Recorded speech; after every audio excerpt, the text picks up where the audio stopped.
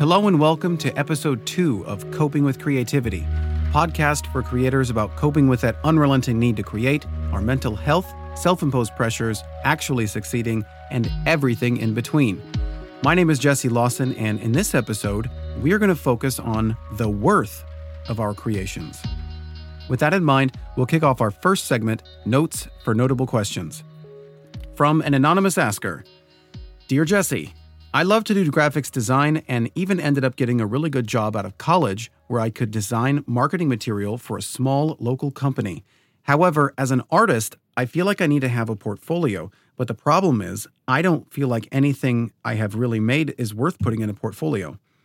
I really like making wallpaper backgrounds and big poster-sized spreads in Photoshop, but I just get so frustrated with how awful the end product is, I end up abandoning it for something else, and then the cycle of starting over, working hard, getting close to the finish line, then abandoning it continues. So I guess my question is this: how can I stop wasting my time on things that end up completely worthless? Well, thank you for that question.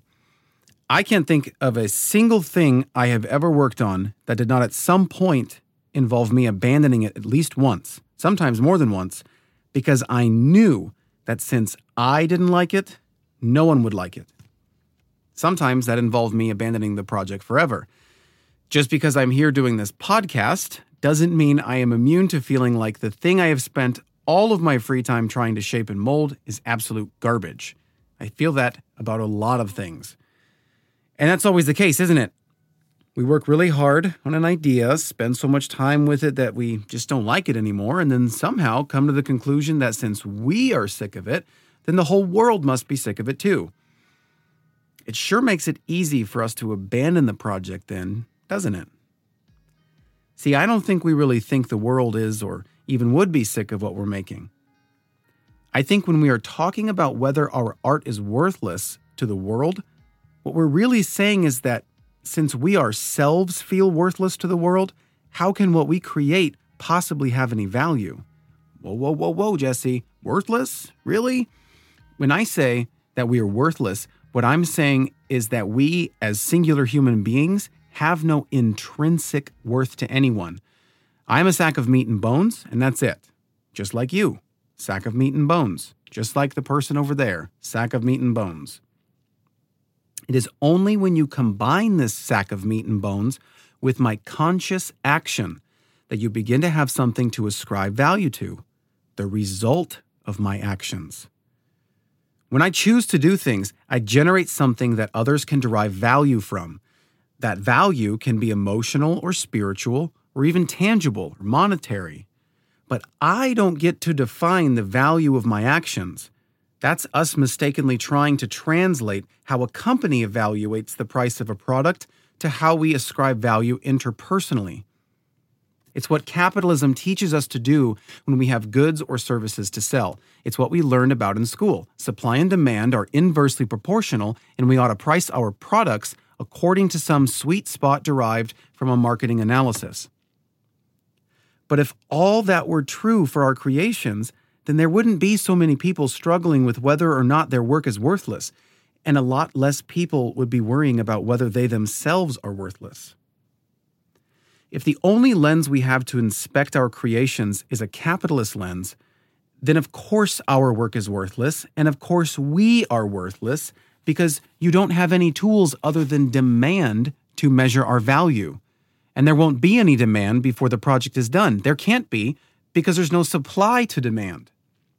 Here's another way to think of it. We are trying to ascribe a measurement that is the product of an economic system on something that transcends economic systems. You can buy someone's art, but regardless of whether it's ephemeral or lasts until the end of humanity, you cannot purchase nor can you control how a creation influences its audience. For that reason, you cannot tell me that your creations are worthless because you aren't the person that can make that valuation. Here's the thing, though. I think deep down, we already know this. I think we know full well that our work can't be bad until it's done, and so we tell ourselves, oh, I'm just working on it, or it's still just a draft, or it's not ready. What we're really doing is selling ourselves on failure. we give ourselves permission to quit. And do you know why? Because what if we are right? What if we do finish that project? And what if we do put it out there for our friends and family to see? And what if they all hate it? What if our self-doubts and our criticisms were all right this whole time? Isn't it funny how crippling that one question can be? What if we're right about our work, about ourselves? Ironically, this way of thinking is perfectly normal. In fact, if you didn't second-guess yourself constantly, I would think something's wrong with you as a creator. But you know exactly what I'm talking about, don't you? And you know where this is going. If we never finish what we started, we never have to come to terms with the fact that anywhere between 1 and 7.5 billion people will not find value in our work. 7.5 billion people are on this earth. At least that's what the internet told me in 2016. And new ones are being born each and every day. Why is this important? Because if you honestly believe that not a single person on this planet now or in the future will be moved by your work, will find value in your creations, then you are absolutely delusional. It's a statistical improbability. Statistically, it's more likely that you will be struck by lightning while being attacked by a bear who is also being struck by lightning than your art not have a positive impact on at least one person somewhere, sometime. So you don't get to say whether your art has value or not. You don't get to say whether something you're making is worthless or not, because art is about self-expression, and despite what capitalism wants us to believe, you can't really monetize true expression of the self. And you can't ascribe worth to your own art because you are the one who created that social artifact. So it's no longer yours to control. It's a social artifact now, and it's time for it to serve its purpose, to serve art's purpose. We creators have an incessant need to create things. Why? I have no idea, but what I do know is that all the hours and frustration and pain and exhaustion all make sense when you think about one person, just one person, somewhere out there at some time in the future, or now, or whenever, who haphazardly stumbles on your creation as they're on the precipice of a dark cliff that has been beckoning them for days, weeks, even years. How powerful your creation has become that this person can forget about that dark cliff, those looming shadows that they've been trying to distract themselves from. It can even be much simpler than that. Maybe someone read your story, or glanced at your drawing, or touched your sculpture, or played your game, or heard your music, and maybe the total time they spent with your creation was less than a minute. Does that mean your creation is worthless? Well, here's an exercise. Think of something right now that someone did or said or made that passed through your life at some point in the past. Maybe you remember a story someone told you a long time ago. Now let me ask you this. Do you remember it? Do you think about it, even though you don't know why? Has it affected you in some way, even minutely? Why do these things stick to our minds? Maybe no one has the answer, but I do know that your work is doing the same thing. Right now. It absolutely is. Which is why it is paramount that you get your work finished. Get it out there in the world in any way you can. The only thing worse than bad art is art that was never finished. Remember that. Anyone can start something and quit, but not you. You will finish. You have to, because that's what creators do. And you know what's amazing about all of this? We might never know who we make an impact on. The information age has made it possible for us to produce art and put it out there for the world to consume. Take this podcast project of mine. I have no idea who is listening to me, but I do know there is some impact that I am making, positive or negative, purely from the act of experiencing it. There is always something going on when someone experiences someone else's creation, positive or negative. But chances are, I'll never meet you. I'll never know what kind of an impact I had on you, positive or negative. And you know what? That's okay with me.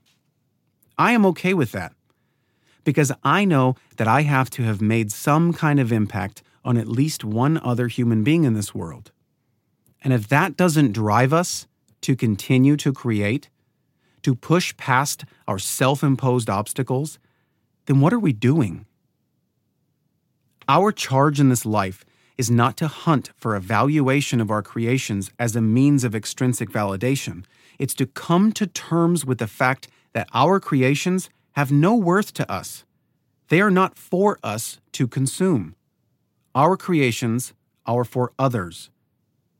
We create to add to the culture of our time and times that come after us, contributing in a way that makes the most sense to us, to the people who need to create.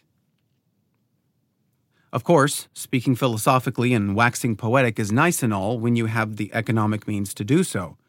For some of us, though, our art is our trade and it pays the bills. We can't be sitting around pontificating about the altruistic contributions we've made to future generations because we need to feed ourselves and our families now, in this generation. That being said, if you're trying to navigate artistic value in a commodities-based economy, you have to sacrifice some of your own desires for self-expression sometimes so that you are generating art to the specifications of paying customers. Sometimes we need to just pay the bills. We all go through it. But this doesn't have to be a bad thing. Giving yourself permission to work according to what someone else considers valuable is an easy way, and hopefully a temporary way, to start feeling comfortable with the art you're creating, and a streamlined way to get extrinsic validation for your effort.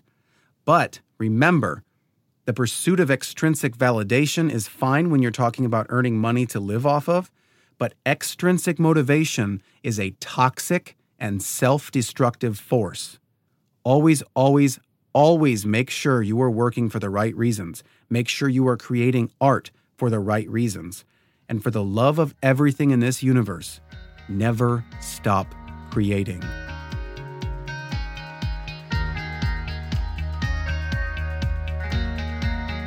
All right, it's now time for our next segment, Immediate Questions, where I read a script that you've submitted and give you all my immediate questions I have as a means of giving you a little bit of insight into what one audience member, me, may be thinking. Today's 3 pages is from a script called Profit in Plausible Deniability, and it is written by a writer self-identifying as Six-String Mercenary.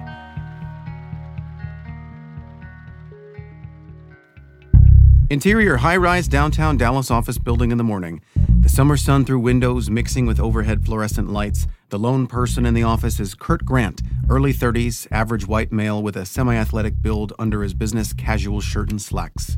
A cardboard box in his hand, he slowly takes down important photos, certificates, and his university diploma from the walls of his cubicle. Pausing, he picks up a piece of wood from his desk with Marketing and Communications Associate in bold text, sighs, and puts it back down. Finished, he carries the box easily enough under his left arm and opens the door to leave with his right. He takes a look back and shakes his head before walking out. The arm on the door gently closes it, and the security latch clicks. Exterior downtown, Dallas, street level. Kurt's face is blank, his box is held at belly level, and he walks in the opposite direction of the flow of people heading toward their jobs. He recognizes a homeless guy with his bicycle propped up against a wall, wearing a homeless shelter name tag and offering copies of Street Zine for sale.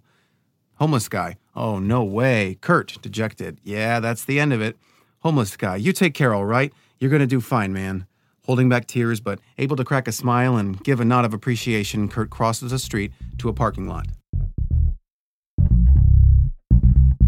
Interior, Kurt's one-bedroom apartment.